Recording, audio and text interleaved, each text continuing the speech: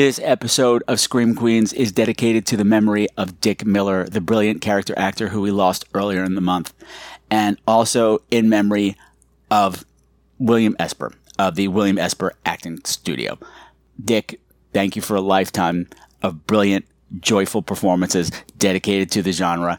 And Bill, thank you for teaching me to have the courage to be myself. Thank you for teaching me that being myself was the most interesting thing I could be, warts and all. I wouldn't be the person I am without you. This program is a proud member of Univoz. Unified, unique, voices. Learn more at univozpods.net. Hello, my name's Patrick, and I'm a Scream Queen. I'm a Scream Queen, and so are you!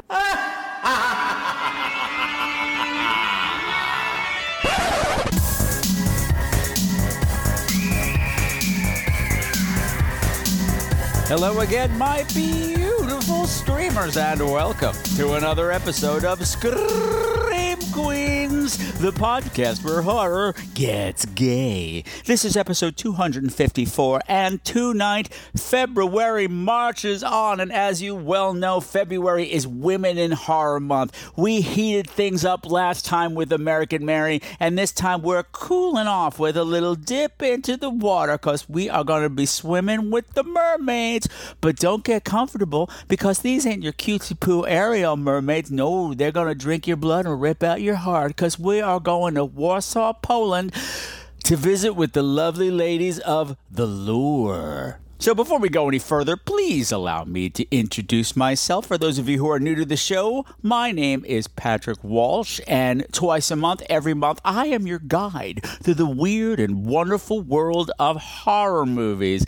But you're going to have to see them through my very, very, very gay little eyes. What could that possibly mean? I don't know, but you're going to find out. Moo-hoo-ha, moo-hoo-ha-ha-ha. So what's been going on with Scream Queen headquarters this break? Well, all kinds of stuff, none of it great. I'm not going to dwell on too much, but my goodness.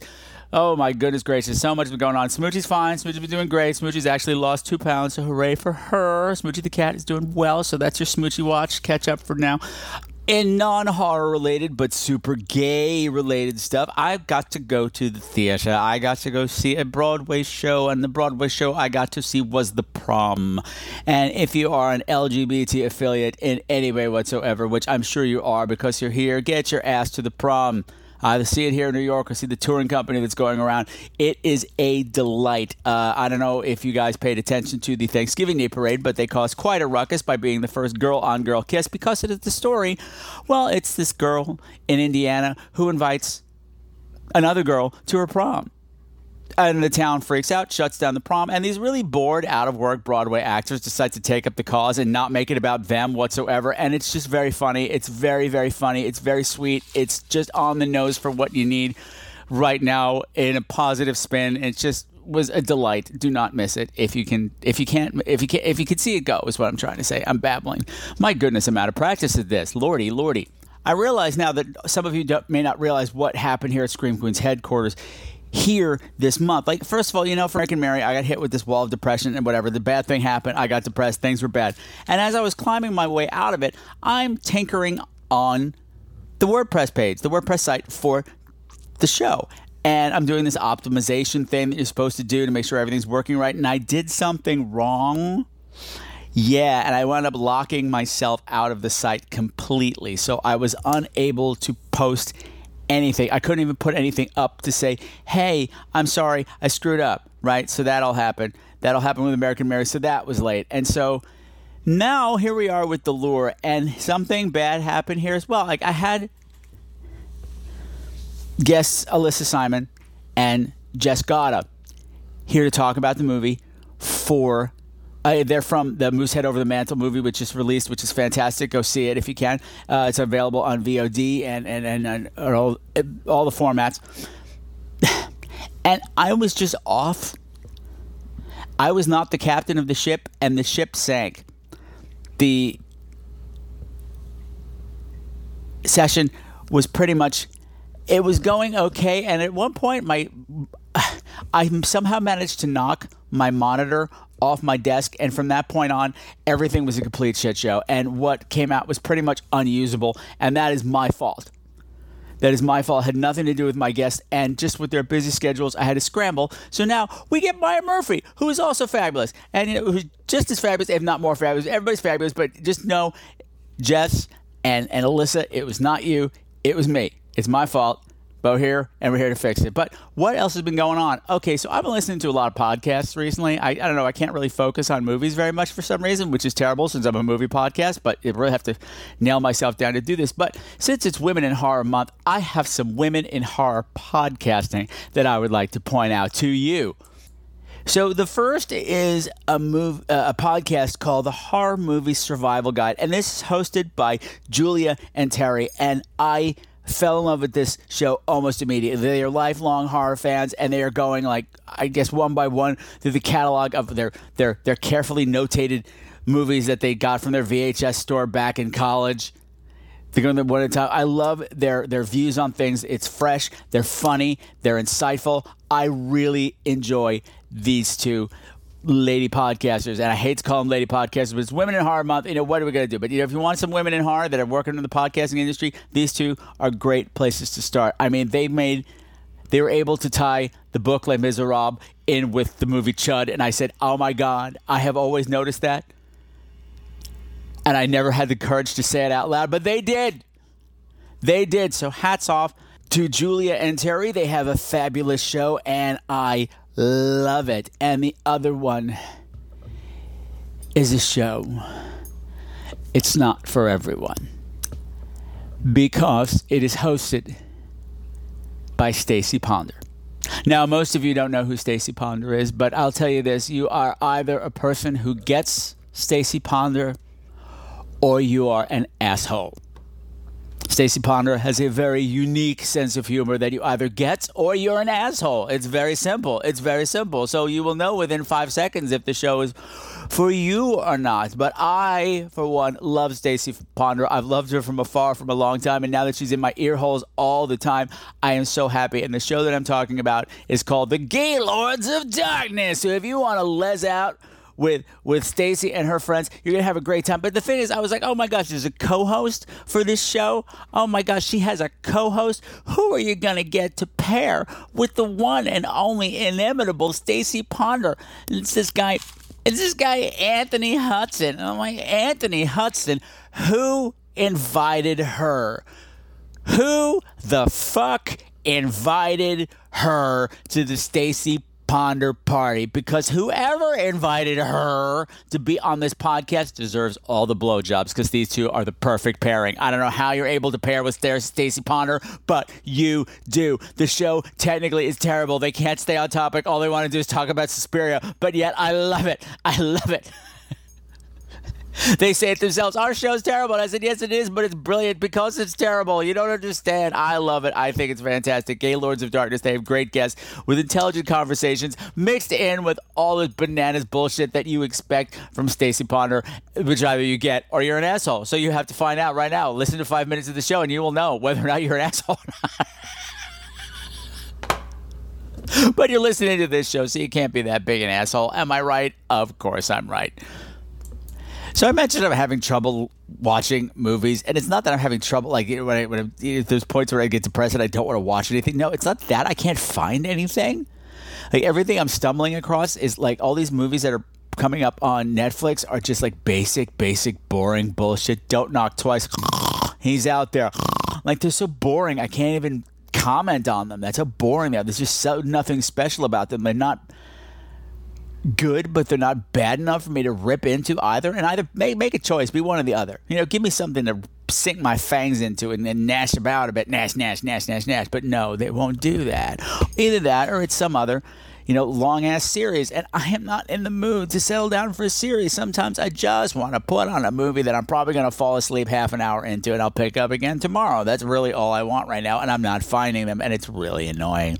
But Patrick, what about the mainstream movies that just came out in the theater, like The Prodigy and Happy Death Day to You? Well, yes, I did get to see those, but the thing is, I made a pact with my Patreon subscribers that I'm only going to talk about them there over on Patreon. Yes, that's one of the things that you get when you become a Patreon subscriber. You get to find out whether or not you should be spending your money on the big screen things. And, well, my opinion anyway. Because apparently my opinion this time on one of those movies was 100% wrong. Maybe I was in a bad mood that day. Maybe I've been in a bad mood all month. Who knows? But if you're interested in what goes on over there, by all means, head on over to www.patreon.com/ScreamQueens and subscribe. Become a patron. Become one of the cool kids. If you're a super fan of the show, you're only going to get more. And actually, there's even more coming down the pikes in the next few months. Some of it I've been hinting towards. Some of it had to be put on the back burner for a bit. But believe me, more stuff is coming. Keep your eye on the Patreon spot for cool things to come. And I think that's about all I've got for the prologue of this show. So it is time for us to put on our swimsuits and bring on Maya Murphy and go take a dip with the ladies of The Lure. I'd play a trailer, but it's all in Polish. And you know what? I'm going to play it anyway because I feel like it. Ha! Wyciągnijcie nas, nie bójcie się. Przecież was nie zjemy. Wyjemy.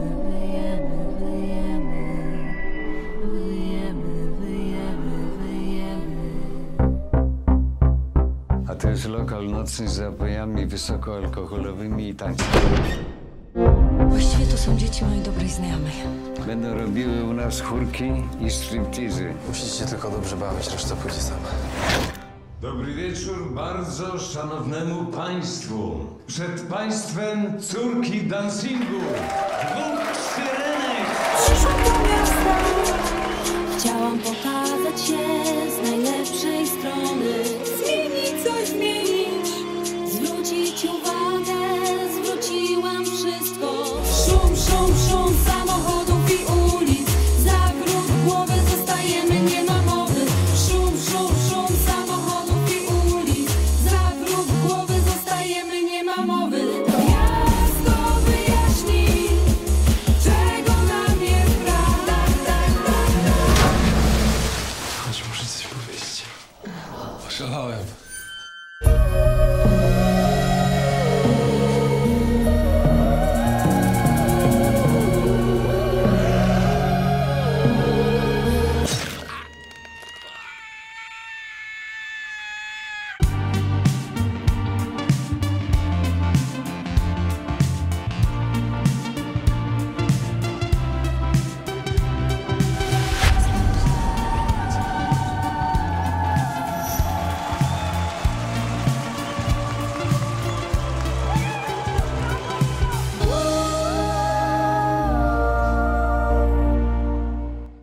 So joining me on this little voyage deep beneath the ocean waves is a woman I am thrilled to have back on the show.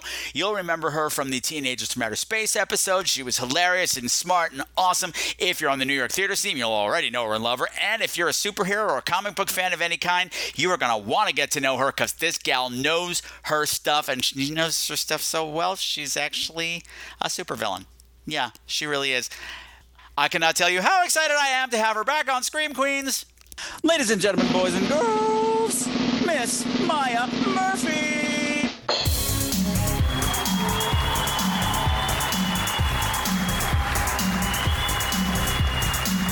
Hello, it is good to be here. Hi, Maya. Welcome back to Scream Queens. Thank you so much for having me back. I'm so excited to have you back. Aw. And thank you for stepping in at the last minute, too. You're a lifesaver. Oh, you know, I try. And you need lifesavers when there are killer mermaids around. I mean, is a lifesaver really going to help you at that point? Like just having something that floats versus like a natural swimming creature with the pointy teeth and everything. I don't know if that's enough. I don't know. So the movie that we are talking about is a movie, well, it was released in Poland, in Europe in 2015, hit the States in 2017, and it is called The Lure. Maya Murphy, since you're the guest, could you give me like a nice, tight back of the DVD cover plot summary of The Lure? The clock starts now. Oh, I should have planned ahead. I knew you play this game. I'm going to say 2 murderous mermaids come ashore in Poland. Madness ensues? I'll accept it. I'll accept it. I'm sorry, No. my homework. No, actually, it's fine because there's so much going on here. It's kind of hard to encapsulate. There's a lot. There's several different threads going through the plot, but the movie makes an effort to tie each of them up. So, like, I'm not even mad. No, not at all. Not at all.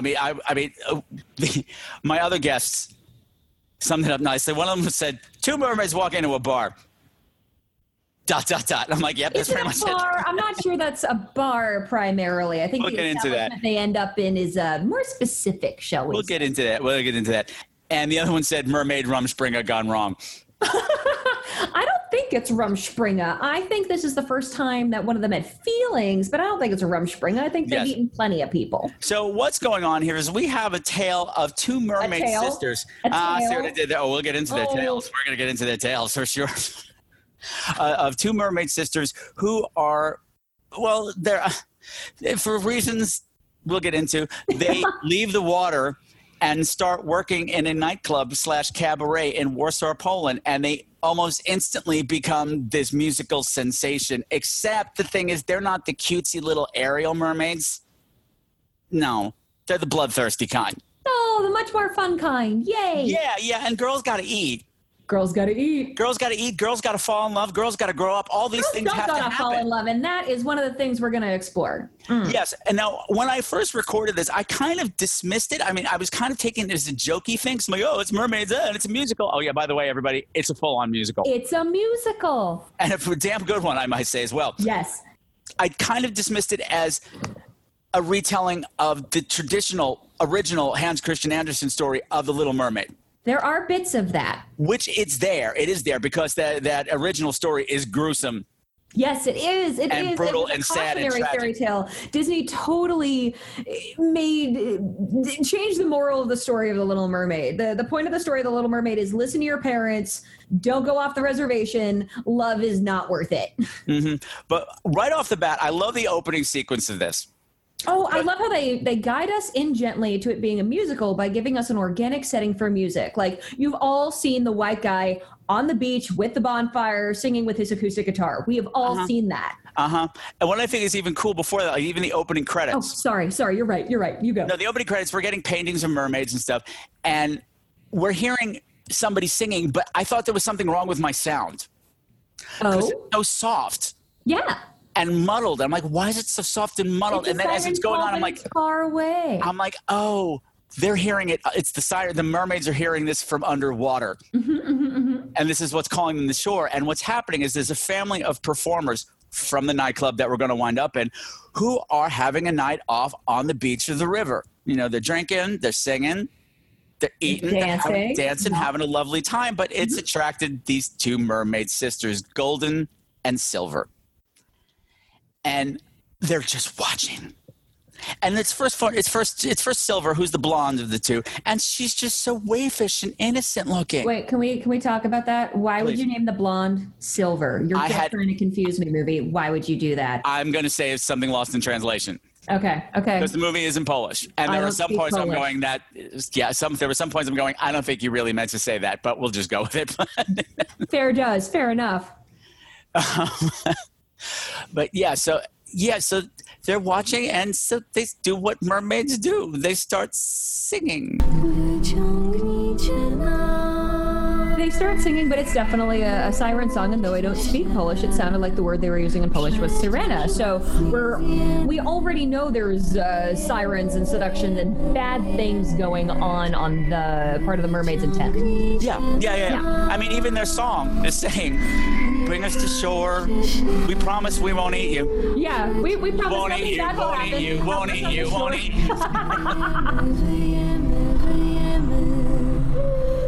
We're lying. But yeah, so we got this dynamic. But what I love, at first, it's just the one. It's Silver, the blonde, who's the more innocent looking of the 2, and the more innocent of the 2, period. She's the more girly girl. Yep. Traditional girly girl. But then in the midst of this, her sister pops up, the brunette. And the second she pops up, I went, oh shit, she's going to be trouble. I think they're both trouble in their own ways. Oh, they are, but I thought like she was going to be like the evil one.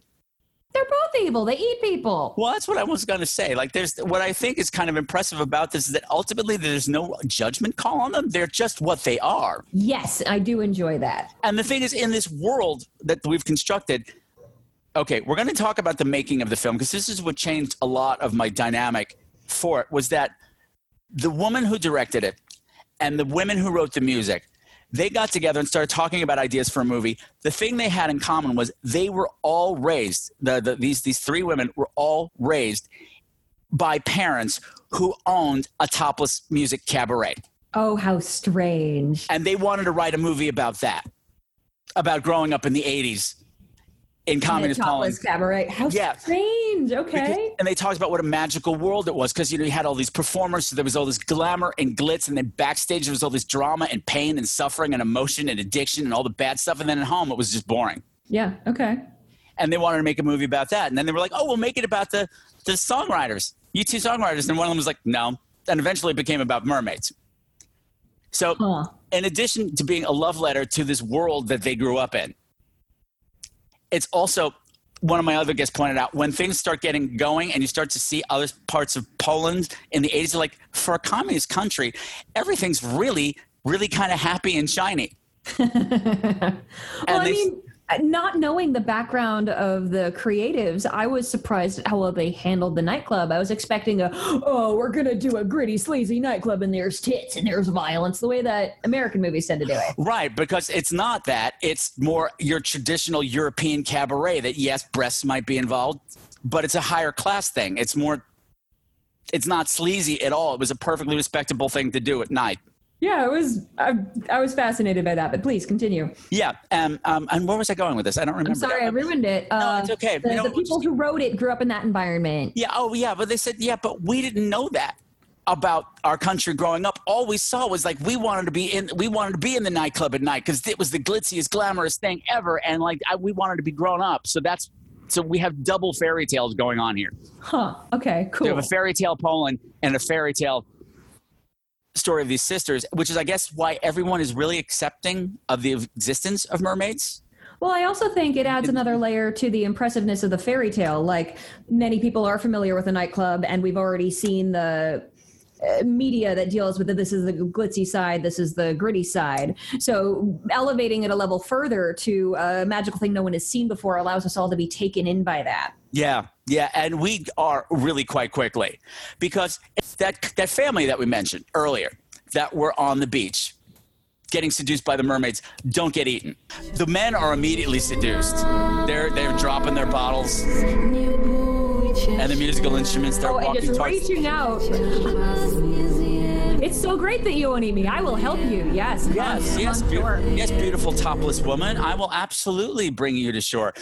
But the mother screams, and the dynamic changes. We don't know exactly what happened, but all of a sudden they're at the nightclub. Yes. There was a longer scene that they cut, which really, I'm glad they cut. It was just very long and boring about the mechanics of how they got there. Basically, Silver fell in love at first sight.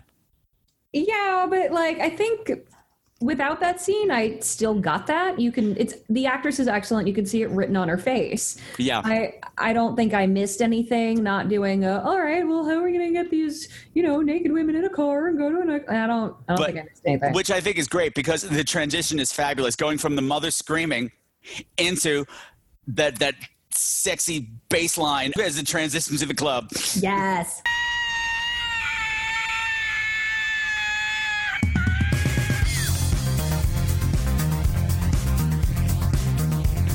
Yes, we're going immediately into glitzy disco, and that's kind of where we stay for the rest of the movie, which is a fantastic transition and an incredible tracking shot through the club. Yes, the tracking shot through the club where we learn the economy of what's going on there, and then we can meet the nightclub owner and go, and he's like, right, cool, magic topless girls. I'm up for that. Yeah, and the thing that was striking me, I'm like, man, when I first watched this, I was kind of laughing. I was going, everybody really loves their job. Yeah. At this nightclub, because everybody that you contact with in this very long tracking shot is dancing.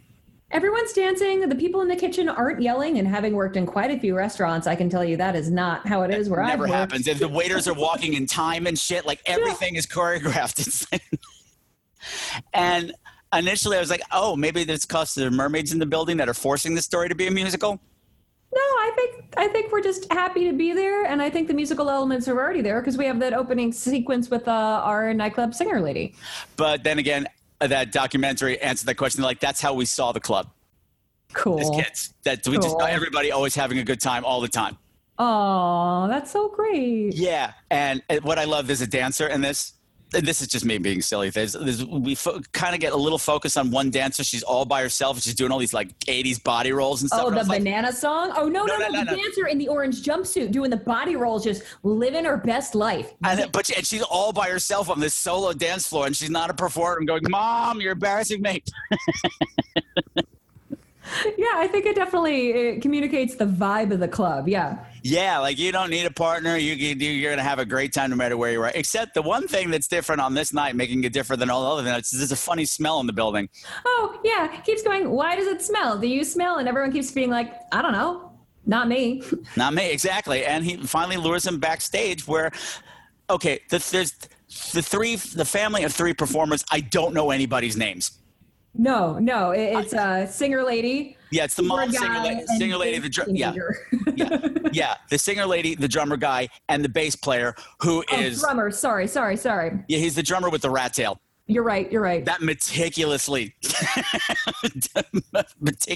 tended to rat tail that keeps changing sizes. It's like, okay, continuity is hard. Indie thing shooting a budget. I didn't mean that. I'm just like, oh man, he's got it fluffed up tonight. It's a special night. Like I'm not performing tonight right now, so it's all just like tied up because it's got to be like all rested and stuff for the show. I'm like, oh no, honey, no, honey, no. The mother is like, yeah, these 2, they're my friends. Oh yeah, they're my friends' kids, and they're staying with me for normal reasons. And it totally has that tone of, I know I'm lying. I know you know I'm lying. This is the story we're going with. Trust me. Yeah, no one complains. It's just like, yeah, okay, friends, kids, whatever. And the bar owner is like, no, because this is an adult establishment with adult entertainment. We have a liquor license. These 2 are clearly underage. And the mother's like, hold my beer. Or rather, dump out a little of my water. Yeah, dump out a little of my water. Just you wait. Yeah, because boom, we have full mermaids. Oh, actually, before that, though, they make the girls strip. Yeah. They're like, you have to see something first. You have to see. Oh, yes. The Barbie crotch. Yeah. Yeah. They don't have parts. They don't have buttholes. They don't have vaginas or vulvas or pubic hair. They just have little Barbie crotches. Right, which is interesting because it ties into the last movie that I covered, American Mary, because that was a big plot point. Oh, I'm not familiar. Yeah, well, it's about body modification. And one of her clients says, like, I just want you to take my parts. Nobody sexualizes a doll. A doll can feel free and not ashamed or sexualized. So I just want you to take my nipples and sew this up. And I was like, yeah, exactly. That's what I said. It's like, who did this to your girl? So to see this echoed here again. So now all of a sudden it's okay because they don't have vaginas. But I think there's also like a small comfort in that, like especially watching 2 young women be dragged into a nightclub that I'm not 100% sold on yet, and then an older man staring at them. I'm just like, oh no, please don't rape the teenagers. Please don't rape the teenagers. And it's kind of like, haha, no, you can't, sucker. Yeah, there's that. And also this uncomfortable thing about, discussing, young women like meat. Oh, yeah. In front of them while they giggle about it. Because they're not ashamed. They're not ashamed, but I feel like they're also giggling because they're like, we could eat you if we wanted. Exactly. There's that power struggle. Like, you guys are such assholes. It's like, we don't really know what's going on. It's kind of funny. Yeah, it's like, and one of the sisters, I think it's Golden as Silver. Hey, do you want to hang here for a little while before we go to America? Like, it's obvious that this isn't their long-term plan. Right. They want to go to them. They're going to America.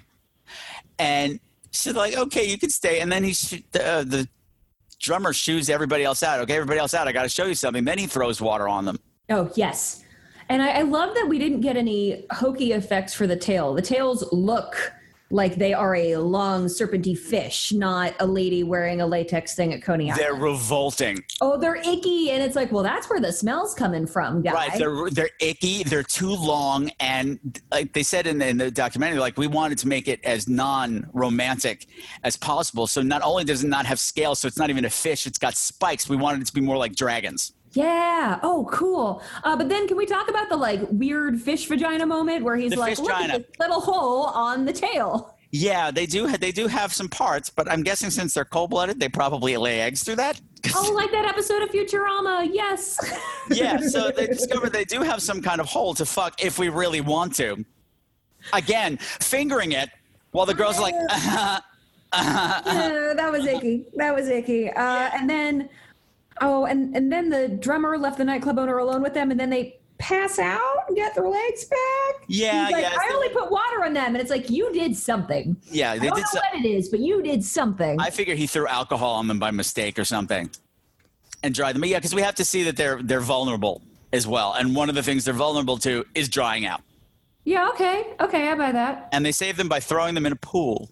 Yes, they do. And This great creepy ass Polish communist pool. Oh, right. Like everyone has access to an Olympic pool in case of an emergency. And we don't have chlorine because chlorine is for Americans. Cool.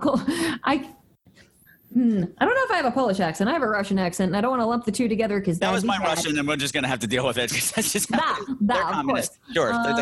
Yeah, and then when we have the mermaids underwater, then there's like sexy, dangerous shared glances. Is that the first time we get the like whale sound telepathy? No, we get that almost immediately. Well, no, with the telepathy thing, the thing is these girls do have their powers. Right. Which is neat. Aside from being able to change body forms and have gigantic fangs that come in and out. Yeah. They can communicate almost telepathically. I mean, I think it's more hypersonic. Noises. Yeah, hypersonic is a fine scientific explanation for that. And they were so good with the audio editing in this movie across the board. Yeah. But the girls are very expressive with their telepathic facial expressions. This is a bad sentence structure. The girls are very expressive in the timing of I'm thinking this sentence. Now I'm thinking this sentence. But there's also these like marine sounds going like while they're talking to each other. Yeah, and there are other people around, and I think that it's cute too, and it's kind of I love because it's playful. Yeah. Initially, when they're doing it, I'm like, it's such a girly thing. We're gonna have we have our little secrets. Exactly, the teenage girl's secret. And they're talking about the boys. They're like, so are you gonna eat him? Are you gonna eat him? Oh my god, I'm totally not gonna eat him. I love him. He's a human. Would you eat him? Yeah. And it's kind of sweet. Yeah, absolutely. Yeah, because this whole movie hinges on these two sisters, and their relationship is fabulous. I love it because like this is the one I get the impression that this is not the first time that Golden has had to protect Silver in this kind of scenario. I feel no, not at all. She is watching out for that. Don't fall in love. We've talked about this. She's the one who's always falling in love, and I'm the one who always has to clean up the mess. Yes. She's all business, the brunette, and I love her. She's my favorite of the two. Oh, me too. Yeah. Yeah, and so they start performing in the club, but of course it's an immediate hit sensation. Wait, important detail: they start performing as backup singers to the mom of the band. Right. They start out as backup singers, and then what are they called? Oh, they have a terrible name. Oh, Figs and Dates. Oh, that's awful. Awful. But now it's Figs and Dates with The Lure.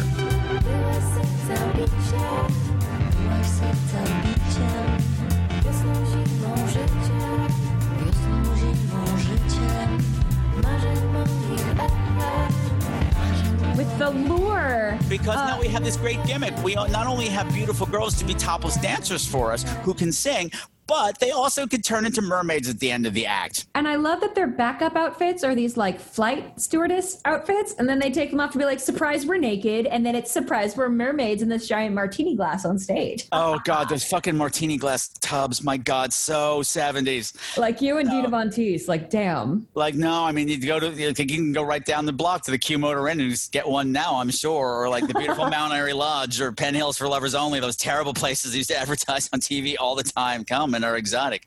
Oh wow. Champagne baths. No, not enough chlorine in the world. All the chlorine that was in that communist pool should be in those champagne tubs. There are life-size herpes living in there. Life-size herpes. Wow. Yeah. So they perform and they're a great big hit as backup singers, and it all goes very well. As they would be. I said, this makes total sense. Of course mermaids are going to be an instant musical sensation. This is what they do. But they're sirens. They're sirens with a siren song. So I don't even think it's necessarily about the quality of their singing. It's that their singing is also magic.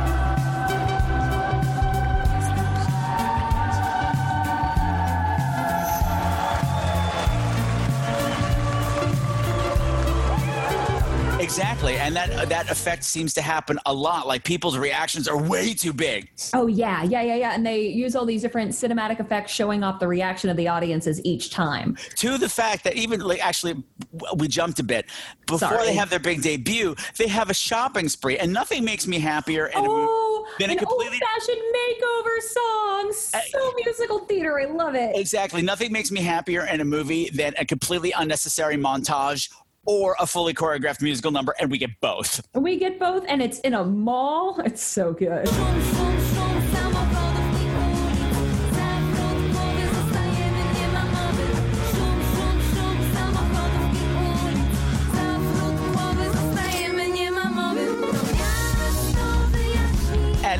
It's like everybody that they come into contact with is bananas that they're here. I'm so excited. And here, have you seen these shoes? Have you tried this product? They're like, hooray, things complete us. But meanwhile, the shoes salesman is like doing backflips and shit. It's this incredibly over-the-top choreographed number that would not be happening if they were not mermaids. It was excellent. I was there for all of it. I just love it. I kind of picture people getting like 3 blocks away and being like, that was weird. That was weird. Did they all rehearse for that? Like, what is going on? I'm also picturing the two mermaids as drag queens every now and then. Oh, of course you are. Of course I am, because I'm picturing them like, oh my God, I just think I should hang out in this dump. Scales are like natural glitter. Come on. Should we hang out in this dump a while before we swim to America? Oh my God, we can't swim to America. And third mermaid comes in and is like, well, I just swam in from America, and boy, are my fins tired. Oh, Lord. I know, I'll go home. But even in that musical number, I'm just picturing like, oh my God, did you see those little girls there in the backflips? Oh my God, they were so cute. I want to eat all of them. I just want to rip the hearts out of every fucking one of you. You're so adorable. So adorable, but also so tasty. Uh-huh. So that happens. They have their big debut night. There's that gross thing that the club owner does to them before they go on. Oh, yeah, where he, like, gooses them each, he dry humps each performer before they go on stage. But only once, only one hump. Yeah, it's one hump. So you see it 3 times, and then Golden's like, no. Golden's like, don't touch me. I loved that. Don't touch me. She's like, I have been on land for 20 minutes, and I am not putting up with your bullshit. I am already over the behavior of men. Do not touch me. Yeah, because the thing is, even though they're having this success, like, almost immediately, Golden has this homesick song. Bo ja smutny I ty smutny, on smutny, bo my smutni, I wy smutni, I oni smutni, wszyscy smutni jak cholera. Like, she's just staring at this tacky ass, animated picture of the sea that's hanging over the toilets. Oh, yeah. And she's actually looking in the toilet like, water. She has to go take a bath about it. But I don't think it's just a homesick song. I think it's also her sister's attentions are focused on the teenage boy with the scraggly hair. Yeah. And this is her main relationship. So she's lonely and homesick. And we also get this really cool, that's the only time we break the fourth wall. She ends the song singing to the camera. And she goes, this is my song for you to cheer you up. Yeah. Yeah. And it's like we've bookended the reason she can look at the camera now. It's just we are also in on the Psychic Mermaid song. But even the song itself was like, okay, listen, it's like, well, here we all are. I'm sad, which is making you sad, and you're sad, which is making him sad, and it's his sad, and it's making her sad, and we're all fucking miserable. Oh, but that's what the really what they're saying is, what they keeps repeating is, we're all gloomy as hell. We're all gloomy as hell. 100%. Which is the title of this episode. But she's also walking through the family being frozen in their apartment and like gesturing at them, being like, look at this sad bitch. Look at this sad guy. I'm sad. You're sad. They're so sad. Like, it's so much visual fun also. Yeah. Well, that's what I think is great. Like, it is a musical, but not only do the songs, what I appreciated with the music style was that their songs don't sound the same. Every song is remarkably different. Yes. But also each time it's told is remarkably different. Like the ones in the nightclub is what you would expect. But the ones outside of the nightclubs. And then later we're going to get a punk song, and it's punk. Yeah. Yeah. Yeah, we'll get back to that one because that is an amazing moment as well. Oh, we are going to talk about that, but we have things to talk about semi in order first. Yeah, so she's getting miserable. And one of the things I liked, they said, the filmmakers, they said one of the things, the other thing they all had in common was that all 3 of them had been taught to smoke by a drag queen. Really? And that's why that scene is in there. That's so precious. So yeah, there's a scene where Golden is Silver is being taught to smoke by this drag queen. And the drag queen's like, so you want pussy? And we don't necessarily know that that's going to be followed up on later. That's some excellent Chekhov's pussy there, I suppose. Yeah, well, it's putting that idea in her head that's like, well, I know you like this boy, but he's never. It's the subtext is he's never going to love you. Oh, yeah, You're a that's fish, so sad. but you want pussy? I'm a drag queen. I know how to do this. Implied. But if you do it, you'll lose your voice. So now we know some of these mermaid legends are also true. You can give up your tail, but you lose your voice. But life lessons from drag queens for mermaids brings us back to Ursula being based off Divine. Yes, of course. Yes, of course. Yes, I didn't even think of that. And that performer was pretty much Ursula. Uh-huh. That's the one who taught her how to smoke. You smoke like this. You smoke like this. Smoke like this. Yeah, it was so good. It was so good. It's a wonderful little moment that when I first saw the movie, I said, why is this here?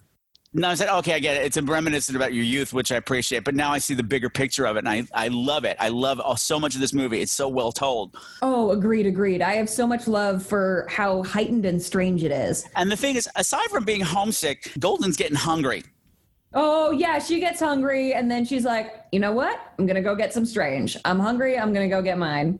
And this was another thing I loved, too. And this is one of the things the sound guy was saying. Initially, they tried to tell the story entirely with sound. They wrote a script that was whole sound, just sound. They put it together and see, did we tell the story with just sound?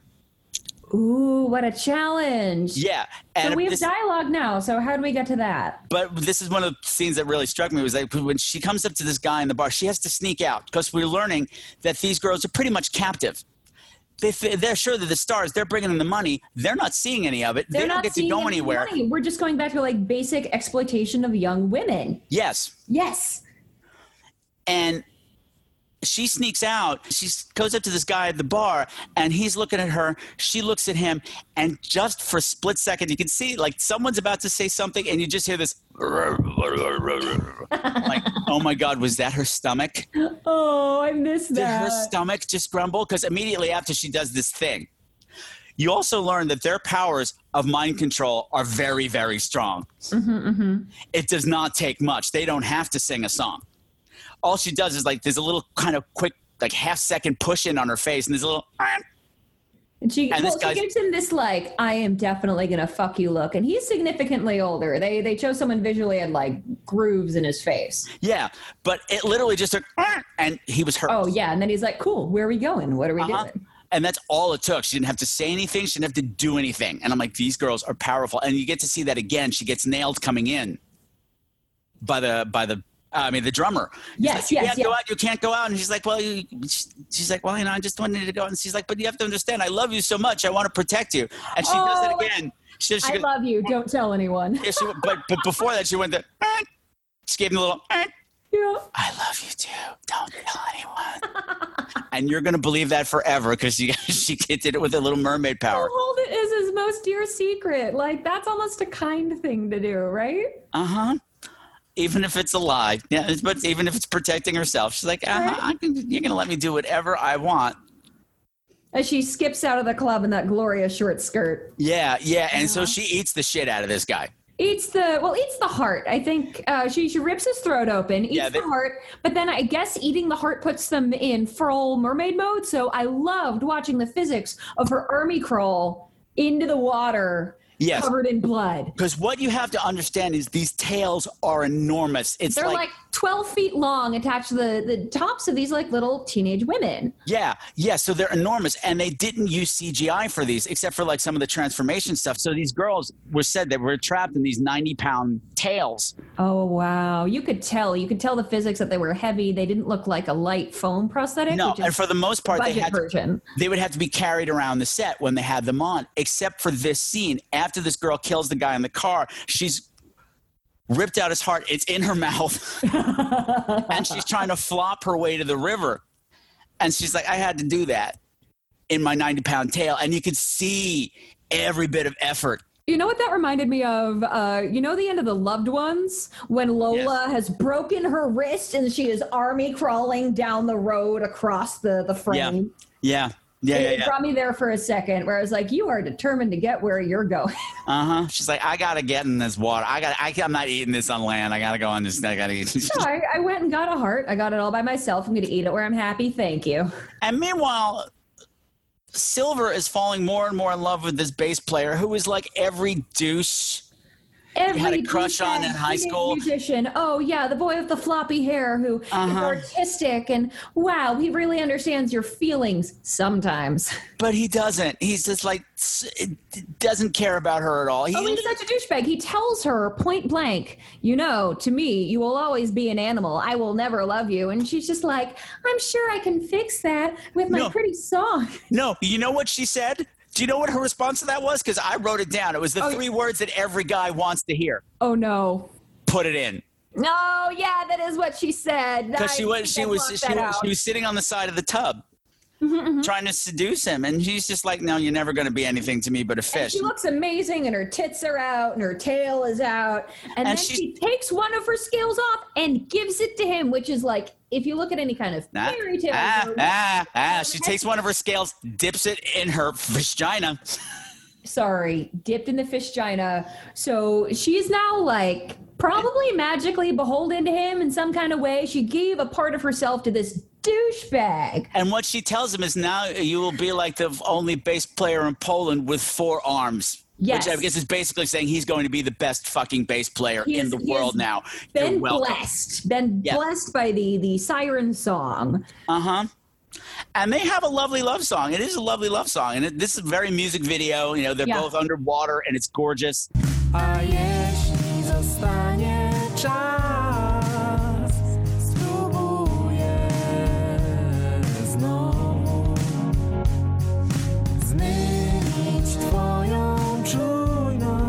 And everything he's saying is a lie. Because he's a teenage musician douchebag.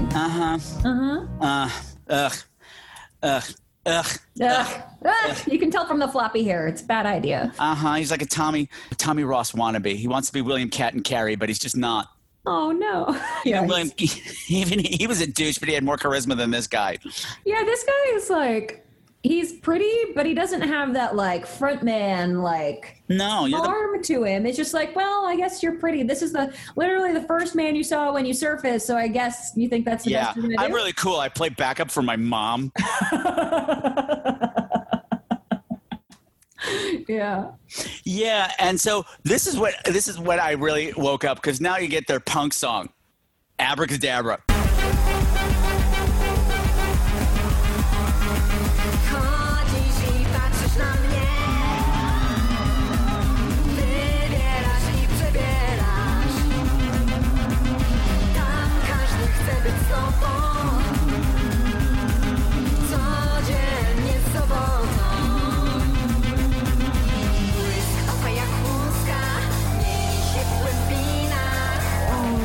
I was like, wow, this is when they really changed musical styles and the look and the choreography. What I loved about the choreography, it's like awesome, but it's a little off. Yeah.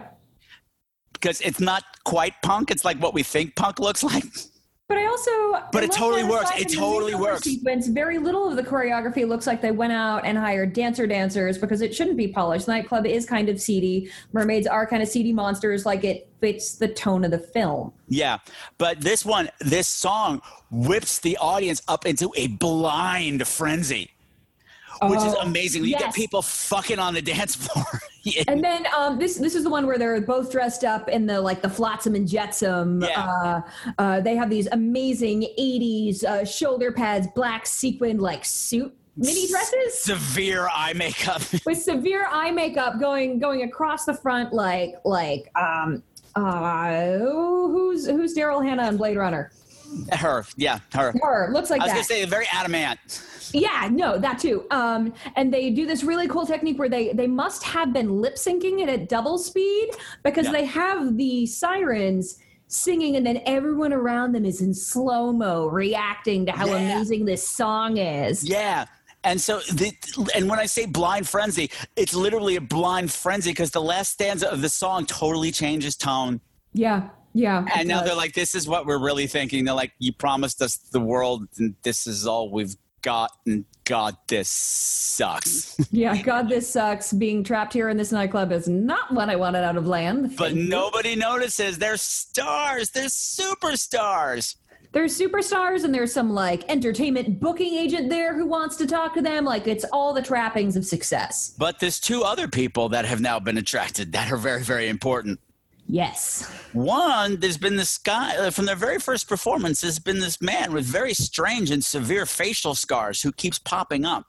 Seems to be nodding knowingly. Yes. And the other one is a cop, a lady cop. Oh, sexy lady cop. Sexy lady cop who is on to the fact that some shit has gone down and they're responsible and they're mermaids. Because apparently in this world that's a thing. Like nobody bats an eyelash. But whatever. It's just something we know about that doesn't happen all the time, but we know. We know. Because we're gonna go back to we're gonna come back to Lady Cop, but yeah. This turns out there's another mermaid in town, or merman. Merperson. Yeah, Triton. Mm-hmm. And he has a little tattoo of a Triton on his neck, which is why I remembered his name. Yep. And yeah, the scars on his face is because he used to have horns. And he took off one of them himself, and was it a crap? I don't remember. It was a fisherman who took off his other horn. So he's these like gnarly scars on his, he's mostly shaved head with this little wispy mohawk in the middle. But the scars are enormous. They don't just stay on his scalp. They drip down the rest of his face. Yeah. And of course he's in a band. Of course he's in a band. Because he's a mer person. He's a mer person, and we have to do music because we're singing mer people. But what's interesting here is now we kind of leave the Little Mermaid thing behind because now we get something for Golden. Yes. Because this is her, Lord. She's like, I can maybe function in this world. If he's functioning in this world, I can be like them. I don't need her. Like them. I can find. I don't need these other people. Yeah, I'm sorry. He asks her to sing in his band. Yeah. And that's when she considers, I could do that. And this guy survives here, and he has his own band, and I kind of like his aesthetic. This might work. Yeah. So she's getting lured. Yeah. One way. The other one's getting lured the other way. It's cool. It's really cool. And meanwhile, like I said, the body has been discovered of the guy that she ate. And I love the police report. They're like, well, his blood has been removed as well as his heart, and there are human footprints and something slithery and reptilian. Something reptilian. And you can kind of see the look flash across Golden's face during the news report. And she's like, oh. Yeah, because the other sister, then the sister-in-law of Silver, I know it gets hard. The blonde one named Silver, who is in love with the teenager. She knows. Like when Golden came home that night, she was like, "You've been out, eat much?" And she was like, "Oh, it's a cow." I ate a cow. Where'd you find a cow, girl? A cow in Warsaw. Sure, why not? Yeah, okay, sure you did. Well, maybe his name was a cow. It's Poland. Hello, I am a cow. Oh, rough. I got nothing. So after this whole crazy song with the abracadabra, I'm trying to remember exactly how this went down.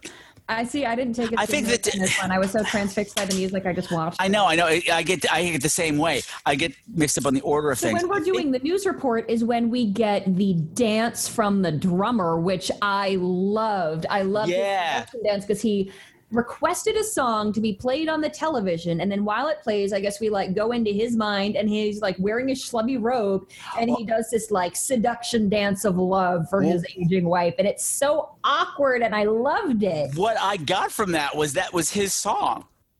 Like he was something back in the day. Yeah, that would make sense. And now he's just playing in this shitty club. And now he's a schlubby guy playing in a shitty club, but the dance, though it was awkward, was so sincere. Yeah, remember when I was this? Like, I remember when you loved me for me? See that? Can you see that in me still? Like, it was great.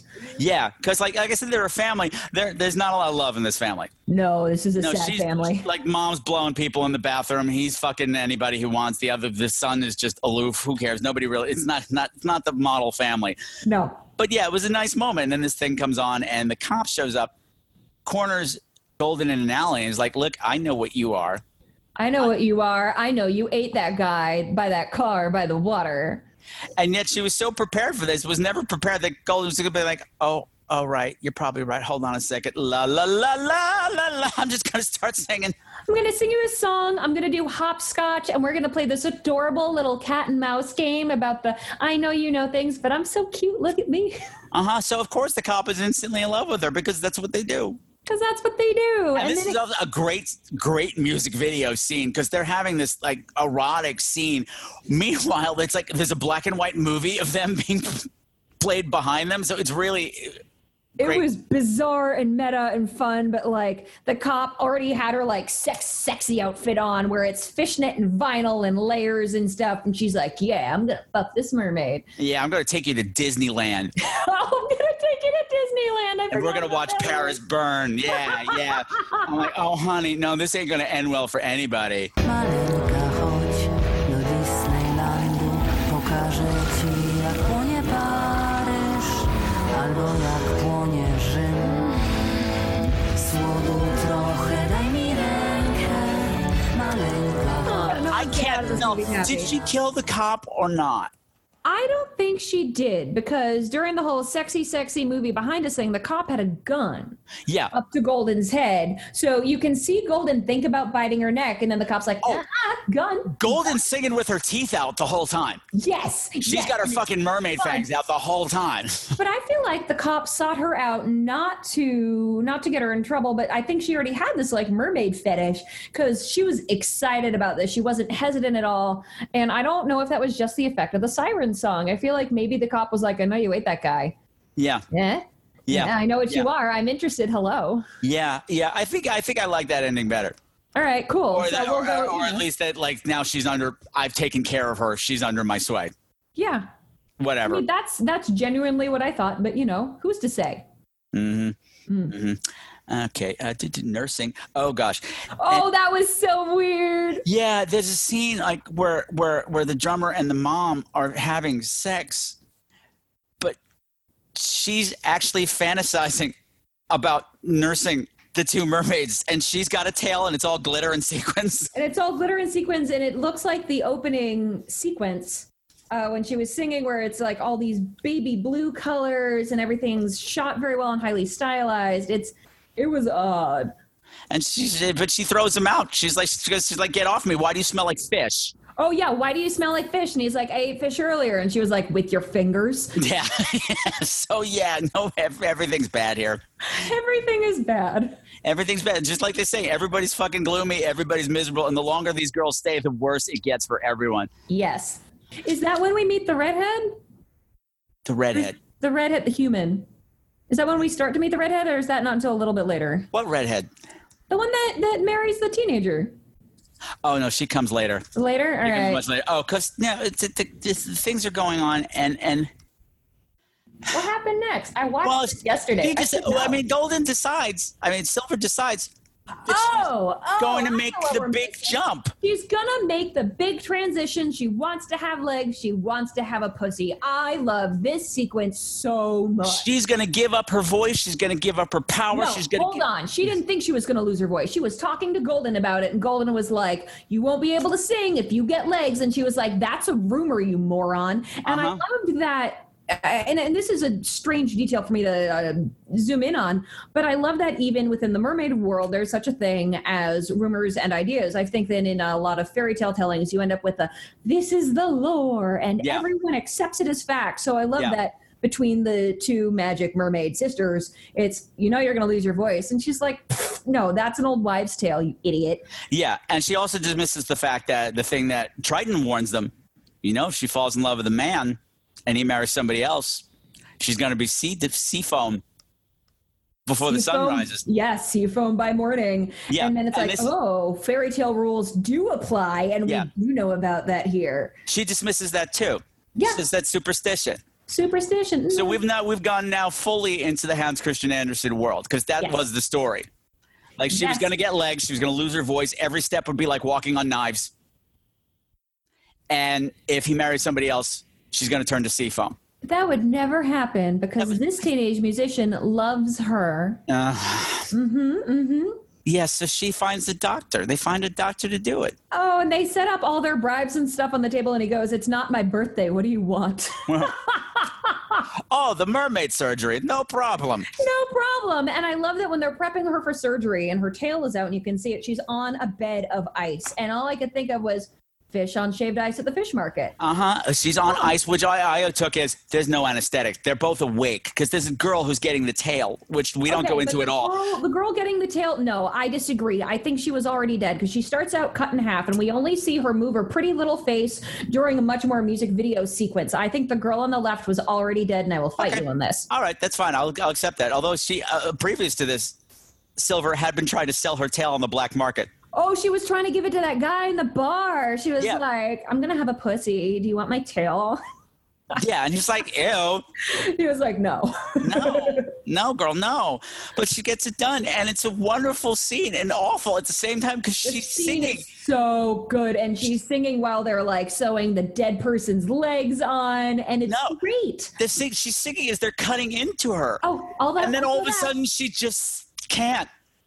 Like the voice just stops, like mid-phrase. Does lose her voice.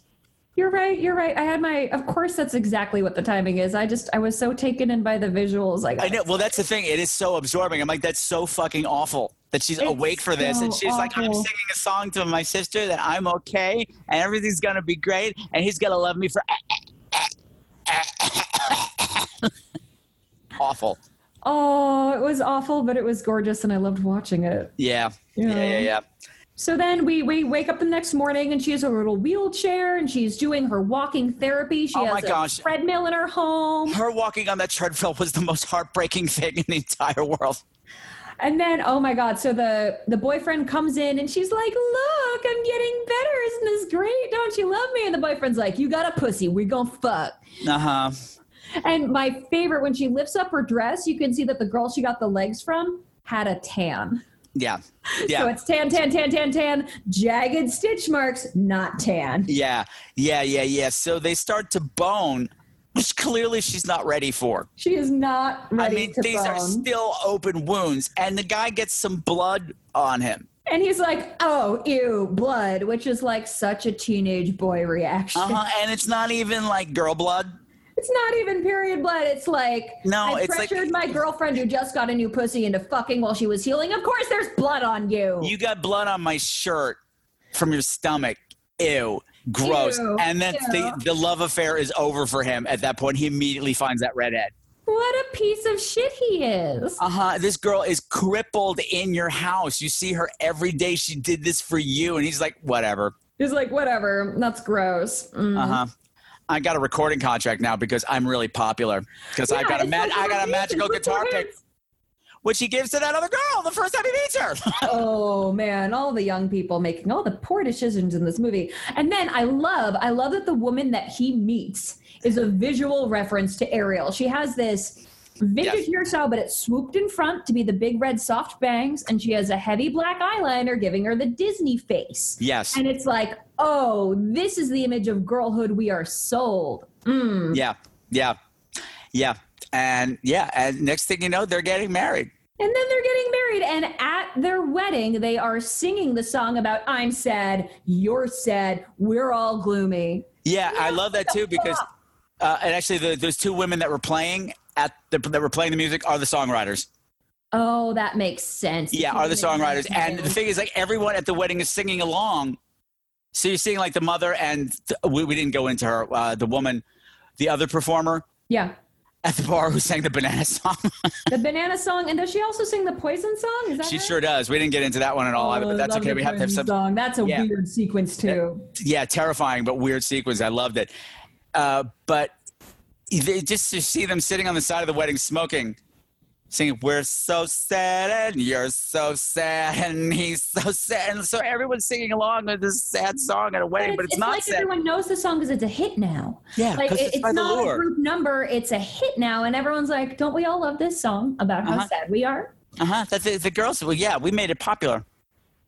Oh. Yeah, And Silver keeps telling Golden, you need to eat him. You need to eat him. You need to eat him. Your love was obvious. You have to eat him or you will die.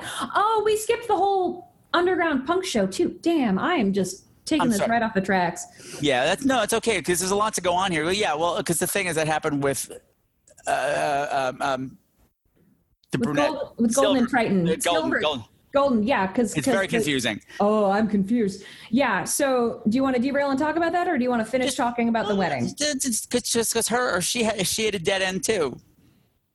Because she went and performed with him, and he was like, "Yeah, you need a lot of work." Oh, but okay, so and there's that other girl who just like wouldn't let her sing, and she's like, maybe. So yeah, we open the punk show, and Triton like, is there, and we're like, cool, Golden is gonna get her chance to sing, and we're gonna be like, one of these people can use their power. But it turns out she's not as good as singing without her sister. Right. Good at singing without her sister. Right. And she even brought that up before her sister lost her voice. She said, we have to sing together. Yes. So it's already been established as a plot point. So when she sings alone, she has to fight this other female singer for the microphone. It's not very good. And when they get off the stage, Triton's like, you need a lot of work. Like, you think he's building up to a small compliment, and then it is not. It is Hope's dash. This does not work solo. Yeah, so she's nothing without her. And the other thing, now that she's lost her voice, they're getting kicked out of the club. Because the act only wants, or the club only wants double acts. That's what's popular. Well, we can just use Golden as a solo act. She's like, I only sing with my sister. I'm sorry. I only sing with my sister. My sister can't sing. Then she wheels her out in the wheelchair because of her busted new legs. Oh, it's awful. And I watched it again last night, and I was in tears. This is the first time the end really got me. It's so. I mean, it's coming because it's the Little Mermaid, the real story. This is how it ended. Like, the Little Mermaid dies in the actual story. But, so we do the wedding, and then Golden is over and over to Silver, just going, you need to eat him. Before sunrise, before the sun comes up. Before sunrise. And you can tell, like, we're slowly moving into dawn, and Silver goes to hug this stupid teenage boy, and her fangs come out, and it gives you this moment of hope. Yes, please eat him. Please destroy all shitty teenage boys for all of us. Rip his throat out and eat his heart and be done with it, and then go back in the ocean with your sister and go to America. You can do it. Yeah. No. But then you see her mood change, and she loves him so much. She just moves her head to the side, and her fangs go away. And she puts her head on his chest, turnaround shot. Then it turns into foam, and then he's mad that he's covered in foam because he just like with the blood. Like, what he was thinking was, ew. Ew. He's like, not where did she go? What happened? Is she dead? Is she okay? No. Ew, that's what he was thinking. Oh, what a jackass. But fortunately Golden is on hand, and she's like, you killed my sister, you son of a bitch, and she rips his throat out. Yay. And she goes off and swims off in the river alone. Swims off in the river, and the movie ends. And except it doesn't, because this time I realized the closing credits song is still the movie. Oh, I didn't listen to all the closing. Oh, yeah. Oh, my gosh. It's heartbreaking. It's all like, I'll be warmer down here than I ever was with you. Oh, sad. Among the car parts and the dead fish and the litter. It's still warmer than I ever was with any of you. Oh, Don't pretend you're sorry. Don't pretend you're hurt. Don't pretend you'll miss me. I'm a mess. I love this movie. I want to interject and say that in the fairy tale, when the Little Mermaid turns into sea foam, she talks to the other air spirits, and she's told that after 500 years of good deeds, she might get a human soul. Yeah. The tiniest possibility of a happy ending eventually. Yeah. They talk about that in the documentary. They said, they do. Yeah, they said because they said it's a huge point that the mermaid in the story's journey is that being human was more than being a mermaid, because people have souls. So she had to do all this stuff to get a soul to become better than she was, where here it was clearly a step down. Oh, that's such a sad telling of that. Yeah, she's getting rid. Like, this is all a story about gods and monsters, and she's giving up her god part. And in the fairy tale, the mermaid sisters sell their hair to get a magic knife from the sea witch. So we still come back around to sisters trying to help with the murder. Yeah. Murder sisters. Yes, love it. Sisters. No, so it's a totally tragic story. And just heartbreaking, because you just want her to rip his stupid throat out. Eat him. He's a teenage musician. We won't miss him. Just eat him. No, and that bride will thank you someday. Someday she will. Someday soon, hopefully. She'll be like, "Oh my God, what was I doing? What was I doing? Of marrying a musician." She was probably enchanted with his mom. Oh. She was probably enchanted by the magic pussy guitar pick. Probably enchanted by the magic pussy guitar pick. Yeah. And yeah, so it's wonderful, dark stuff, and not specifically horror. I think the first time I watched it, I was waiting for the horror to start, and the elements are there, but that's not a little more gore. I mean, no lie, I like gore. I was hoping for a little more gore. I like blood and singing, so fingers were crossed. But I can't say I was disappointed. The movie took me on a more of an emotional journey instead of giving me more blood, which is fine. Yeah, and I think it's a fantastic choice for Women in Horror Month. It's written by women. The music, it's about women. It's like the men in this are useless. All of them. In the first 10 minutes, I was so afraid that you sent me this. I was like, tits, strip club. What did you tell me to watch? And I was so wrong. I was so happy with how everything turned around. What I think is wonderful too is that it's a strip club, and the girls are naked almost all the time. After a while, you don't even notice, and it never feels sexual. I never felt like these actresses were being exploited. Right. It was like, well, they're so comfortable in their own skins. They were so comfortable. Yeah. And I realized at a certain point, I'm like, this girl, the Homesick song, I'm like, she was naked that whole song, and I didn't notice. Yeah. You just don't notice. The point. It wasn't shot in an exploitative way, and I felt like they were very comfortable the entire time. This is mermaids. I don't wear a shirt. Fuck yeah, you. They said they worked with those girls for almost a year before they started shooting. Oh, I bet they did. Yeah, with getting comfortable with that and like how to move. Like, how do you move with legs when you're not used to having a tail? Like, they were aping human movements rather than actually But you can totally tell in the finished product of the film, and I don't know if this is just because I'm one of those people who took acting classes where I rolled on the floor and pretended I was different animals, but I swear I'm kelp. I was never kelp. I might have been a goat in my final. I feel the snow. I feel the cold. I feel the air. Go fuck yourself. Go fuck yourself. I melted. No, I really think you notice the difference. I really do, and especially in something that I don't know if it qualifies as body horror, but it is foreign movement for these girls. Her try to walk on her own legs that I assume the actress has had for some time, like they were foreign, was effective. Yeah. It was obvious she was struggling, and the struggling was secondary to the love on her face. It only served the movie. It was so effective. Yeah, because that's what that scene too. I said that she was on the treadmill. And she's just struggling so hard with it. Her face is so lit up. She's so fucking happy. She's so fucking happy because now she can be with her man because she has legs and she has a pussy. Yeah, and it's awful. It's just awful. And it made me want to have a sister like that. Yeah, that I had that kind of a relationship. Huh? The what? Yeah. Makes me want to murder the men. Oh, yeah, actually, yeah, because all the men in this were just absolutely awful. Either all of them were exploitive in some way or... Ugh. Outside of our cigarette smoking drag queen, who we're going to put in a different gender bin for now. Yeah. Yeah.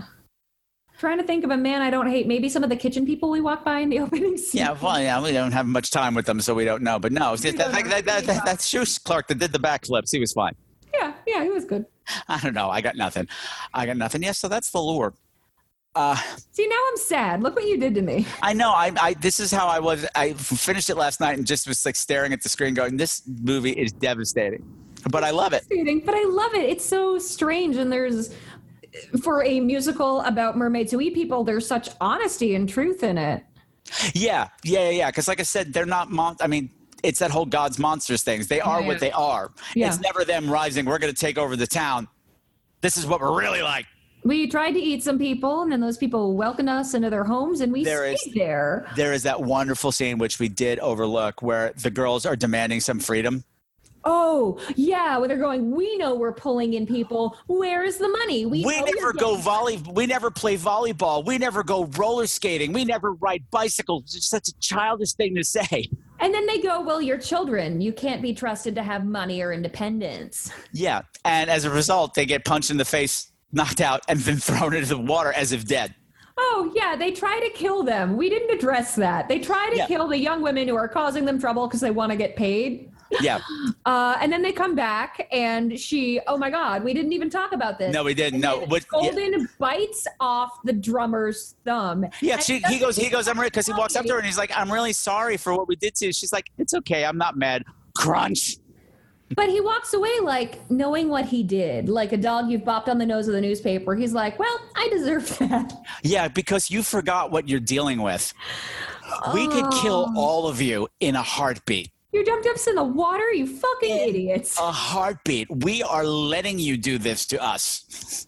Okay, it's not the other way around. Okay, we're bringing in the bucks, not you. Not and you. we can murder all of you, and no one will ever catch us because that's what we do. We'll swim away. We're going to America. We're gonna swim to America, except not this movie, girls. Sorry. No. Poor girls. Poor girls. Okay, this is Patrick from the future. I'm inserting this at a later time just because since this is the podcast where horror gets gay, I need to talk about some of the gay stuff that happened. Yeah, we talked about that there is some lesbian action with Golden and the cop. Yes, but there is a little brief touch of man-on-man action if you look really closely, and it would be a heartbreak to let it go because I did think it was kind of amusing in its own right. There's a scene that we were just talking about where the family punches the girls in the face. They think they're dead. They throw them in the water as if they were dead and then walk away. And then you see the girls crawling out of the water. On the shore of the river, you see these two guys on bicycles pull off on the side of the road and start to kiss. Unfortunately, they're the mermaids get well brunch is what I'm trying to say. Like there's just a little instance of two men kissing before they become mermaid lunch. And really, is there a gayer way to go? Is there a gayer way to go than to be eaten by a mermaid? I think I approve of that. Okay, that's all I wanted to say. Now back to Maya and me in the past. There's so much in this movie to chew on, which I think is, no pun intended. Hey. There's a great heart in this movie for you to rip out and chew on. Yeah, there's a nice chunky heart for you to chew on. And yeah, it's not necessarily horror. It's got the elements, but it's all there. And to a degree, it is. I mean, like when she turns to foam at the end, it is horrific for me. I'm like, the poor fucking thing. And it's such a beautiful fucking shot, too. It's a beautiful shot. And just there's nothing but love and like serenity on her face. She's just like, okay. Like, you idiot. No, don't do that. Eat him. Ugh. But yeah, so like it just tying it in with American Mary again, like so much of this was about body modification and finding the true person within. Of course, this whole issue of, her cutting off the entire lower part of her body for somebody else was awful. As opposed to in American Mary, everyone was doing it for themselves. Like we're go watch American Mary now. Oh, it's an opera of beauty. No, I just the cover always looked kind of hokey to me, and I wasn't sure if it was supposed to be a sequel. That's what I thought too, and actually the second American Psycho, which as a Sarah Lawrence fan, of course I love American Psycho. Or sure. Sarah Lawrence alum, I'm a fan of American Psycho. No, I thought it was a straight to DVD sequel, and I was like, I'm not gonna watch that. No. It's this rise to glory of this woman throwing off the shackles of society that imposed on her by men, finding glory in this body modification community and making the grotesque beautiful. That sounds like me all over. I can't wait to watch it. Yeah, it's fantastic. Of course, it's also tragic, but because women can't have nice things. No, we really can't. No, you really can't. That's be destroyed by some man. That's the lesson of the lore. Women can't have nice things. No, because there's always some man who's going to flippantly destroy whatever little magical kingdom you've built up for yourself without even realizing what he did. Oh, yeah, so true. Bastard. So Maya Murphy, what's going on with you? Do you have any appearances coming up? Where can people find you? I can't announce what it is yet, but I think everyone should go look at the Brooklyn Theater Club website very soon. I'm about to play someone who may die in a gory way in a musical. Oh, okay. Mary Poppins? Yes. How'd you know? The rights were so expensive after the recent movie, but I'm the one who dies in Mary Poppins. The nanny that she kills at the beginning. Also, oh my goodness, I have to know what day it is. Is next Tuesday the 26th? I believe it is. This coming Tuesday, rather. I'm going to have my first appearance with the live Tuesday night show with Nerd Caliber. We're going to talk about all kinds of nerdy news, so you should tune in and watch. That sounds fantastic. Excellent. And what are some of those shows you got going on? To like all those shows on Amazon, your superhero shows and. Oh my goodness, my superhero show is on YouTube. It's called Nightwing Escalation. You can find it as Nescalation.com, like Nesquik, so Nescal Nescalation. I believe. No, I can't talk about one of those other things because we're still working stuff out with the distributor, so they gotta edit and then I can talk about it. Okay, you're so popular. I love that you're busy. So popular. No, being busy is great. Great. And thank you for taking out of a busy schedule to come swimming with me for a little while. Well, thank you for having me. I really enjoyed this movie, and I like talking about it with you. Great. It was a great way to cap off Women in Horror Month. Yes. See, there are other things besides Catherine Bigelow, kids. For the longest time, all anybody talked about Women in Horror Month was Catherine Bigelow's Near Dark and the Slumber Party Massacre. That was it. Oh, really? I feel like we have so many good options. Let's talk about The Descent. The Descent's an excellent women in horror movie. I agree. I mean, there's so much more now than there was when Women in Horror Month started, which is wonderful to hear. And just like people are doing some deep dives, no pun intended, like for this one. All right. No more bad puns for you. Okay, I'm sorry. Oh, don't be sorry. I'm Finn. I'm Finn. You were offended? You were offended at my cutting you off? No, not at all. Not at all. All right. Thank you, Maya Murphy. Have a wonderful everything. And I was going to make a mermaid. I don't know either. I'm going to go be sad about mermaids dying. I know, me too. I'm going to go be sad now. Stay away from bass players. I'll do my best. Powoli palce kończą się zaciskać na twojej dłoni. Upadam bezładnie na dno pełen mułu, pełen rozpaczy.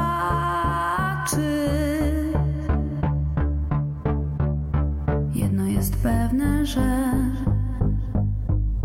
cieplej mi będzie tu niż w twoich ramionach. Hi, Patrick. This is Carly. Hi, Carly. I'm going to call and chime in on Women in Horror Month. Yes, it is. As a female horror fan, you have to put up with a lot of misogyny in a lot of horror movies. And so it's really nice to have a month where, we can celebrate the women in horror and, just celebrate them and put the spotlight on them and I agree. And all their bloody goodness. So I'm really excited about your review of American Mary. I thought it was a really interesting film. Very unusual. Loved the special effects, the makeup, great. Some really interesting characters. I have assumed about the Sister Twins, but I think they're doing a lot for women in horror. Oh, absolutely. And I just want to give a shout out to some of my favorite women in horror, some directors like Jennifer Kent, Catherine Kusama, Catherine Bigelow. Yes.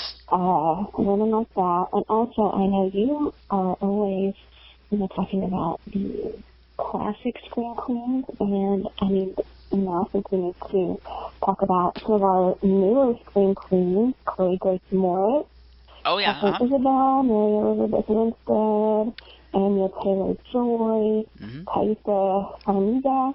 A lot of those girls have 3 names, which is kind of funny, but I guess that's a trendy thing on there. That's funny. But, these girls are coming up in horror, and, they're getting to play in this modern day some characters that are, they're not necessarily the damsel in distress. No, they're not. So a lot of these girls are going to kick ass and even play the villain, which is so great to see.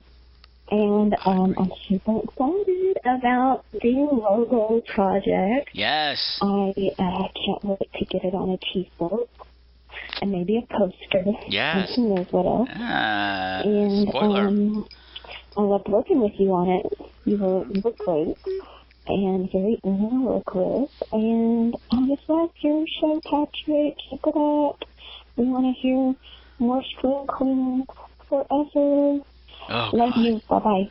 No problem. I'll just do this show till I die and then beyond. I'll just do it forever. Not a problem, Carly.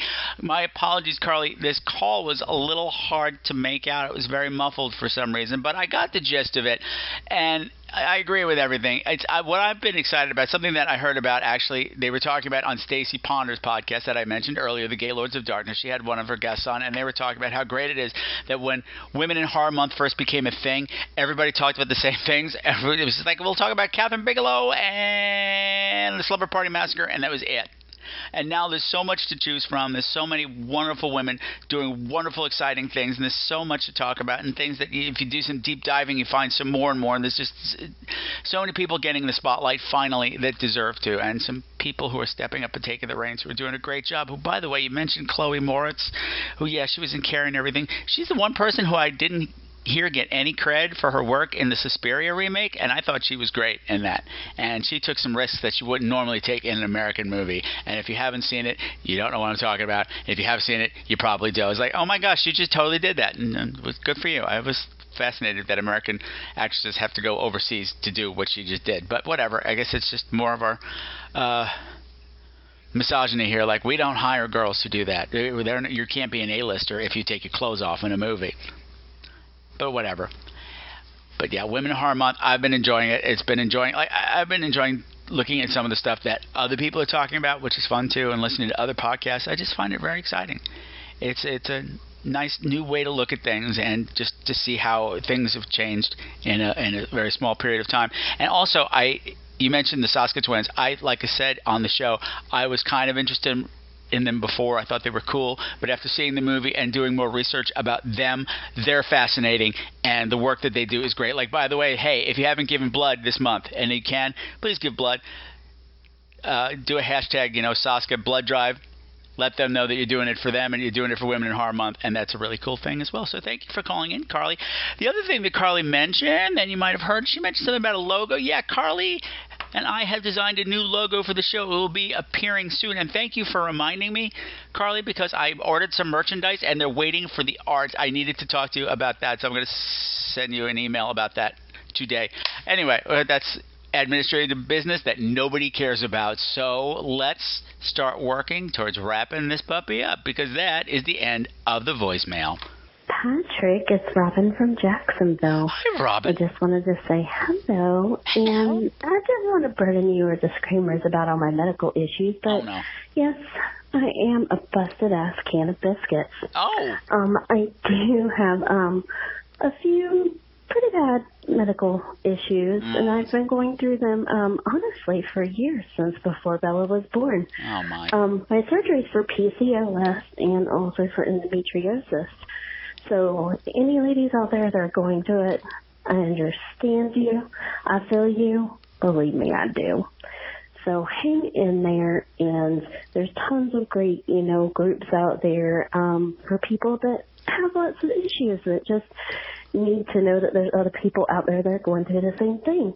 So that's what my surgery is for. Unfortunately, couldn't get the authorization through my stupid insurance in enough time. So we rescheduled for February, and yeah, the spectacular will take place then with my little Bella. So she is going to be calling you soon because she misses you and wants to talk to you too. So I will stop rambling for now, and when I have my spectacular, I will give you a call back and let you know how that went. Love you. Bye, Patrick. Oh, Robin, honey, I'm so sorry to hear about your medical problems, but I am very happy that you reached out to other people who are going through the same thing. I am not familiar with the condition at all, but it sounds like it wouldn't affect me, if you know what I mean. But really, that's the smartest thing to do. The best thing to do is reach out, and this is a great place to do so. So, yeah, so if my lady listeners out there who are going through the same thing or know somebody who is, find Carly on social media. Find Robin on social media and say hi. Reach out. I'm sorry you're feeling bad. I'm sorry your insurance company's a dick, but aren't they all? Aren't they all? Isn't that their job, to be dicks? Yeah. And the spectacular can wait until you are feeling spectacular, whenever that may be. We will be here waiting for you, and I can see a certain other person has called in from your household, which means a certain other person from my household will probably be on the line as well. I can't imagine who I'm talking about, but I'm pretty sure Isabella knows, right? Because she's the one who called in. So let's listen to what she has to say. Okay. Hello. It is me, the Isabella, from Jacksonville, Florida. I heard. Slim the Gargle told me to go poop on everybody in the audience. I sure did. That is not what happened in the Mary Poppins plan. That is what I'm talking about. And if you're wondering if you want me to do a British accent, I will gladly do so for the rest of this message. Alright, so what's that? When I looked at the beautiful cast list, I didn't see mine in the names, which means the main characters. So, when I looked at it again about a week later, I noticed, oh, I am an ensemble. So, practicing for months, find out I'm a chimney sweep ensemble. I sometimes have to gladly take a broomstick for the chimney and beautifully sweep Dirty. and babysitter. Yes. It is a very interesting movie about this teenage boy named Coley, who basically has a babysitter still, and she actually is doing this weird cold deal with the devil. And As babysitters do. Bloody goodness. It was amazing. A bunch of action, fury, amazing stuffing. And yes, she was killed at the end by Coley. And Spoiler. here comes the mother. Want to speak? Hello again, Patrick. Hello, Robin. It And is not yes, Patrick. Screenplay, we are doing that. It is called Crumpled Classics, about these group of teenagers. Their theater teacher, I believe, is gone missing for a day. And so they decide from the literary class. And they make a play, but out of all the books, like about 10 or 5 novels. And they screw it up and make a hilarious result. Alright, so we'll call you back once we see how it is for the auditioning. Bye! Isabella. Isabella. Yes, it is I. Flem the gargoyle, ruler of the night. Demon of darkness. King of the underpants, of the underworld. Underworld. You know what I meant. Hush now, listen. You say that it wasn't in the script, that you go and poop on the people in the Mary Poppins? Even Patrick will tell you, if it ain't in the script, you make it be in the script. You make it be all about you. You don't like the script, you change the script. The script is just a suggestion. Her name is Mary Poppins. For Pete's sakes. It is. If you pronounce it the way I pronounce it, it is Mary Poppins. I don't know what that was coming out of your mouth. Was that the British accent, or were you having some kind of seizure or something? I don't know. It was very scary. I liked it, Isabella. I liked it. It would have been better if you were doing that when you were pooping on the podcast audience. And this other thing you're talking about, the babysitter. Mr. Patrick reviewed that back in the Halloween marathon, I think. This year, or maybe last year, I don't remember. I think he liked it. If he liked it, it was stupid. And if you liked it, that means you might be stupid too. Or you're just trying to play nice with him so that he plays your calls on the show. Because he's a jerk like that. Yeah, I'm talking about you, Patrick. You can have the microphone back when I'm done. I'm talking to Miss Isabella right now. Miss Isabella Ringing, which is what I call her. It's a funny joke. It's a Isabella Ringing. Ding dong, we laugh, and then we poop on people. Well, I do, and she just tells me not to do it, but I do it anyway. Because I'm a rebel, and I'll never be any good. Okay, this other thing you're doing, this other thing you're auditioning for, it's about the people, and they're reading the books, and they turn the books into plays. Listen, reading is for jerks, okay? Reading is for people who are jerks and who smell weird, okay? And you are neither of those things, so you'd say, no, I'm not doing anything about books, because books are stupid. Isn't that right, Patrick? Actually, no, reading I think is really cool, and books are a great way to... Shut up, nobody was talking to you, but you just asked me a question, Flip. No, I didn't! Talking to Isabella. My time. Okay, Isabella. Listen, you are the coolest person on the face of the planet. Thank you so much for calling in. And, next time, call me on my direct line. Don't be going through the stupid two-leg Patrick person. Blah, blah, blah. I have a podcast. Blah, blah. I'm so important. Blah, blah, blah. He's a jerk. Don't be a jerk, Isabella. Okay? Be awesome like you are. Okay, bye. But before we leave audience interaction completely, I do want to address some of the emails that I got, particularly those after I had my little breakdown, which was not a little breakdown. It was a big breakdown. I do want to say thank you to Michael from California and thank you to Mike from Toronto for your beautiful, beautiful emails. They were more of a personal level, so I am not comfortable reading them here. You don't want to hear them. It'll make you uncomfortable. It'll be weird, but just know that they said beautiful things because they're beautiful people, and it really helped at a time when I did need it. However, I did want to read this one for a couple of reasons, and this one comes from Travis. And the thing is, I'm particularly excited to hear from Travis because Travis is from New Zealand. And as far as I know, he is my first New Zealand listener. And since I haven't done the Jingle Bells in a long time, I have to say it's a brand new country! Yay! Yay, okay, it's not a brand new caller, but it's a brand new country, okay? Just let me have my excitement. He said, "Hi, Patrick. You don't know me, but I'm a listener of your show from New Zealand. I used to listen to you back when you guested on movies about girls." Wow, that was a long time ago. Wow. "As well as your reviews, I always enjoy your stories, especially those involving you pooping your pants." Thanks, Travis. "Just want to thank you for what you do and that I will try to join in on your movie thingy you have soon. I'm old. I call it a movie thingy. Take care, Patrick." Now, Travis, I'm assuming when you say movie thingy that you're talking about one of the screenings that I do. And actually coming up this weekend, let me look at the calendar date to be specific. It will be probably on Saturday. No, it will be on Saturday the 2nd. Let's say at 3 p.m. Eastern Standard Time. We're going to be showing a screening of The Lure. And I know that's probably like in the middle of the night for you. So maybe for you, Travis, if you send me a note, Travis, I'll schedule one for Friday night the 1st as well. So it'll be more like, I don't know, then you'll be watching it like 8 o'clock in the morning. I don't know. I don't know how your time works. It's like it's tomorrow where you are, Travis, is what I'm trying to say. But I'm very happy that you wrote in. And again, Travis wrote in at a really good time that I have to remember that, I do important things on this show, like talk about pooping my pants and doing movie thingies. And he's a brand new country! Yay! Yay! I don't have Jingle Bells ready. I'm sorry, Travis. I failed you. I failed you as a podcast host. No, I haven't. This is awesome. You made my day. I told you that at the time, Travis. You made my day. And just reading your email right now made my day again. So yay for that.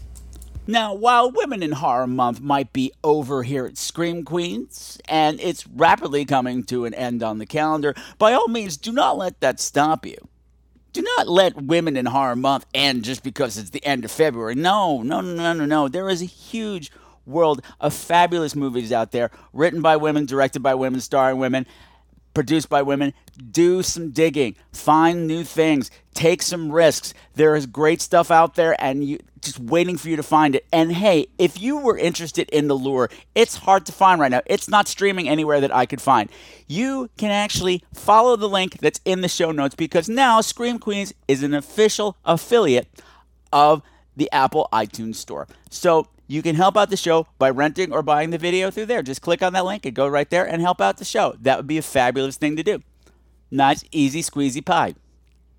Because I know this might have been a little bit hard to follow, and it might have, no pun intended, whetted your interest, even though that's not really the same word, but it's wet and it's mermaid. Shut up. Anyway, go check out The Lure, and if you're going to check out The Lure, use my link, okay? Throw the show a couple pennies and discover some fabulous lady horror from Poland. So that, my beautiful, beautiful screamers, is going to wrap up another episode of Scream Queens for this time. So what is coming up for the month of March? Well, I'll tell you. Since March is the month when St. Patrick's Day happens, and even though I hate St. Patrick's Day, I do appreciate the culture behind it. So, it's the culture of my peoples and stuff. So I am dedicating March to be Irish Horror Movie Appreciation Month. So for the second episode of the month, episode 256, I guess it's going to be, we are going to have a visit from fellow Irish Catholic, former guest host of the show, that crazy redheaded comedian, Erin McGuire. You remember her from the Don't Go to Sleep episode that happened during the Podathon. She's going to be here, and we're going to be talking about that sci-fi monster movie Grabbers, which should be tons and tons of fun because it's every Irish stereotype forced into one movie, but they're all true.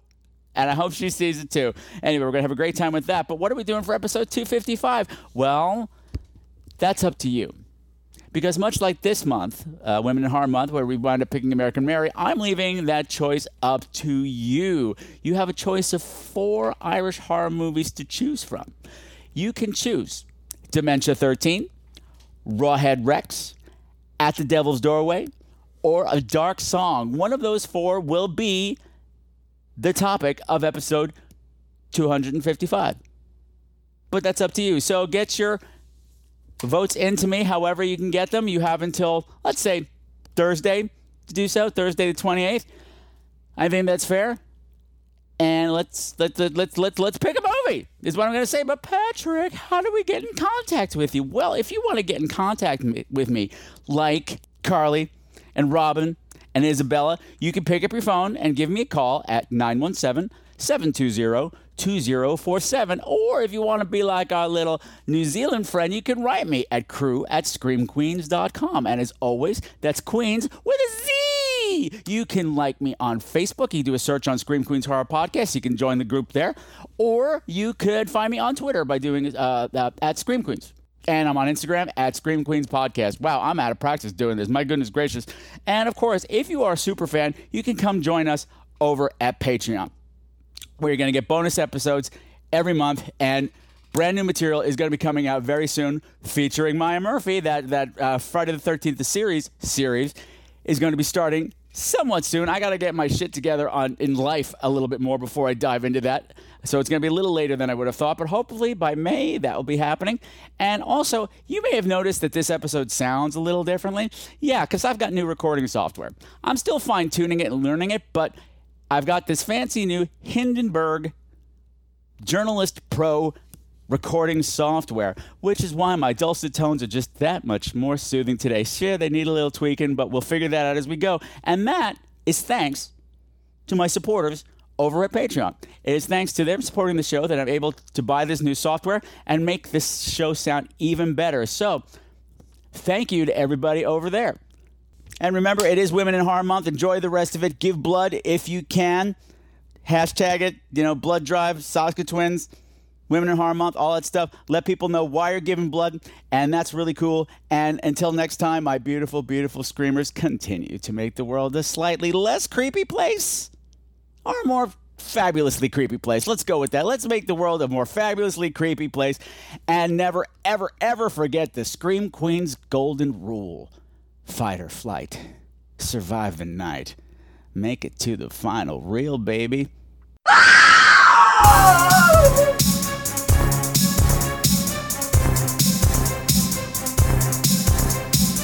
All of the music for tonight's show, unless otherwise specified, has been written by Sam Haynes. You can find all of his music at www.bandcamp.com. Bitches!